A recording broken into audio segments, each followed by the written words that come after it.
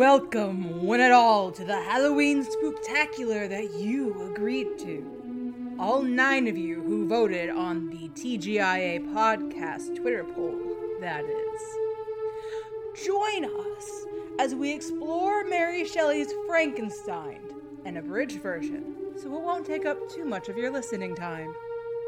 Then, tag at TGIA podcast with your thoughts on Twitter. Let me know. Is Frankenstein gay? Is his friend Henry gayer? What about the monster? Does he only want what he wants because he does not know of the queer alternatives out in the world? Join us. Revel with us. In the first science fiction story told in history, Mary Shelley's Frankenstein.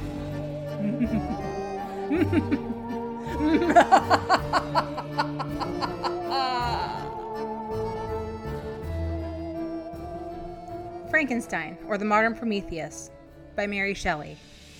Abridged and adapted by T. Ernesto Bethencourt. Illustrated by James McConnell. Chapter 10. When the monster finished his story, I didn't know what to say. At first, I told him that I would not make a wife for him. I was not going to make another monster that would hurt people. "Don't you see?" the creature answered. "I'm evil only because I am so unhappy. If I have company, I won't be sad, and we will not stay near people. They would hate us and want to hurt us.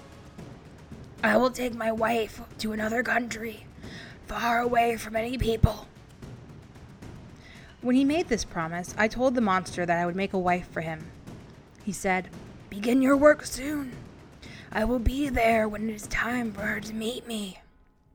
I returned home. I spoke to no one about my meeting with the creature. How could I? I knew now that I had to make another monster.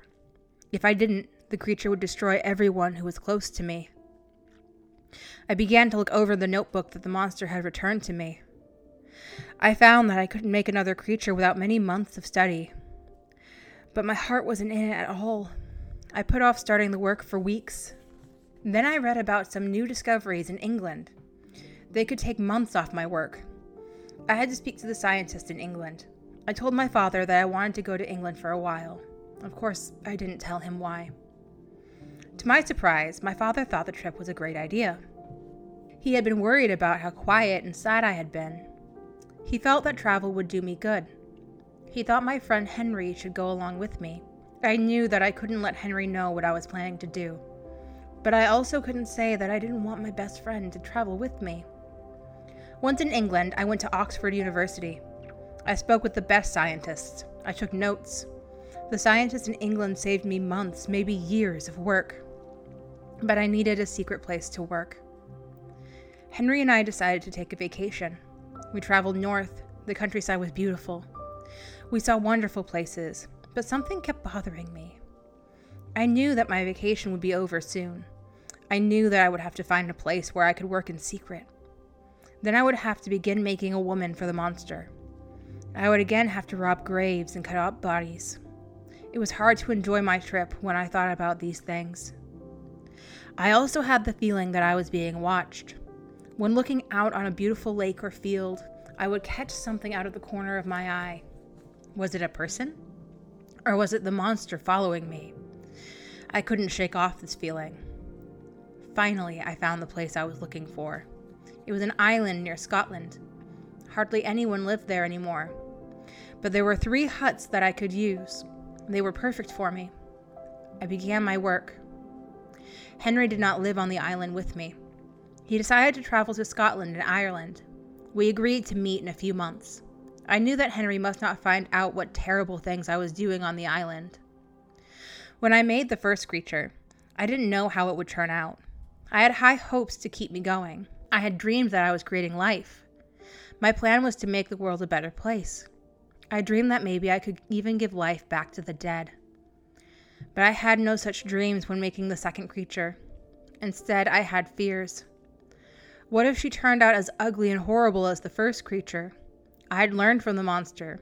Because he was ugly, the world had turned against him, had made him a killer.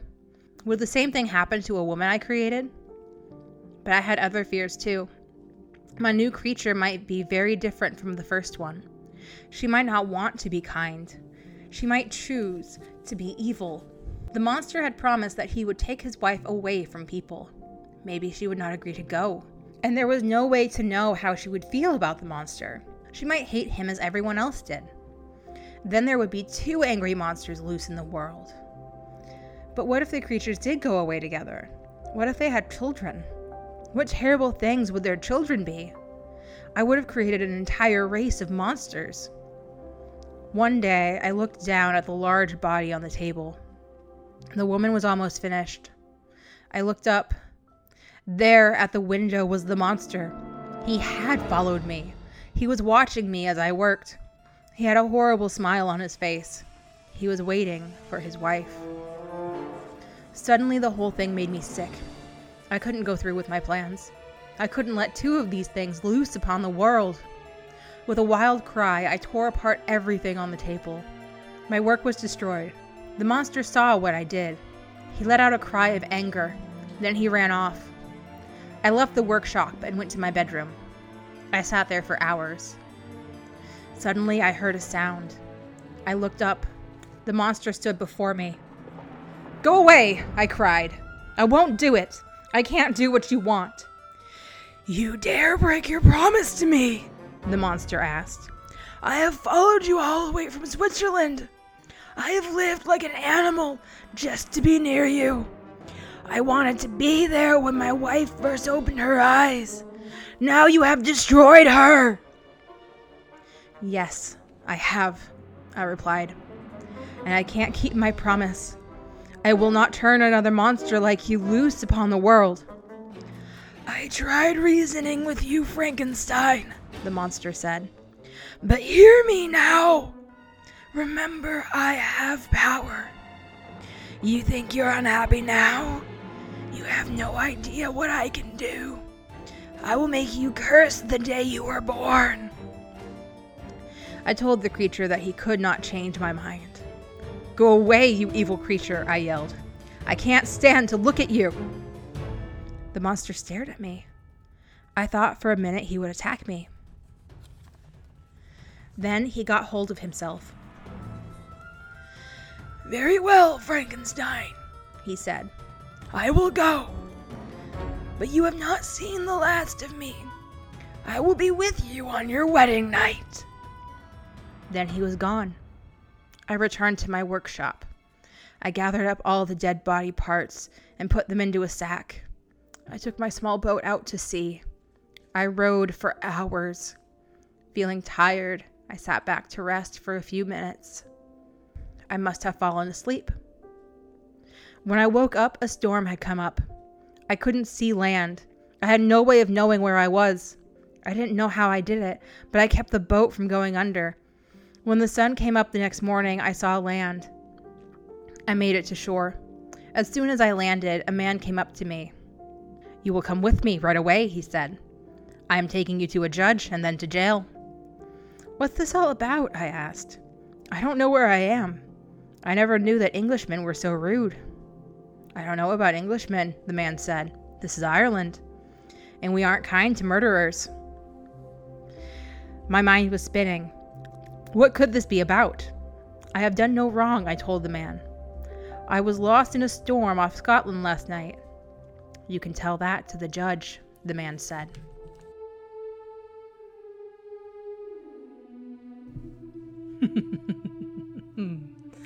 Delightful. Would you like more Frankenstein? Now, without having to wait for it? Go to patreon.com/TGIA podcast and join with any monetary level you desire. There, these episodes will be released as they are edited, so you will not have to wait like the rest of the mere mortals. Questions? Comments? Just want to hang?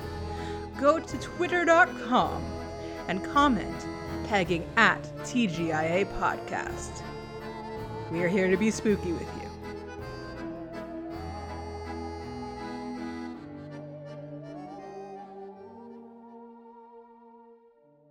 One time on Sword of Symphonies, our captain played an accordion number for a demon as a backing track to the story the demon was telling him. This one time on Sword of Symphonies, there was a rodeo rider on a giant eagle bird thing, and it was rad. She's gonna take her jacket and try to put it over the bird's eyes, like create a blindfold. I would once again like to reiterate what could possibly go wrong. This one time on Sword of Symphonies, the crew dug up some buried treasure. No, look at this moss. It's attached to a shovel. Look, I love all three of you, but Tissa is my favorite. My favorite part of Sword of Symphonies is the majesty of the spellcasting. Brilliant carnival. Starlight stars. Flying shark. Knife pain. Fries bolt.